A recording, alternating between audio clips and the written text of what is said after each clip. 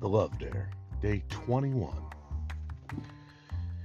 Be intentional today about making a time to pray and read your Bible. Try reading a chapter out of Proverbs each day. There are 31, a full month's supply. Or reading a chapter in the Gospels, Mark, Matthew, Luke, or John. As you do, immerse yourself in the love and promises God has for you. This will add to your growth as you walk with Him. May the love of God be with you. May He bless you and prosper you. In Jesus' name, amen.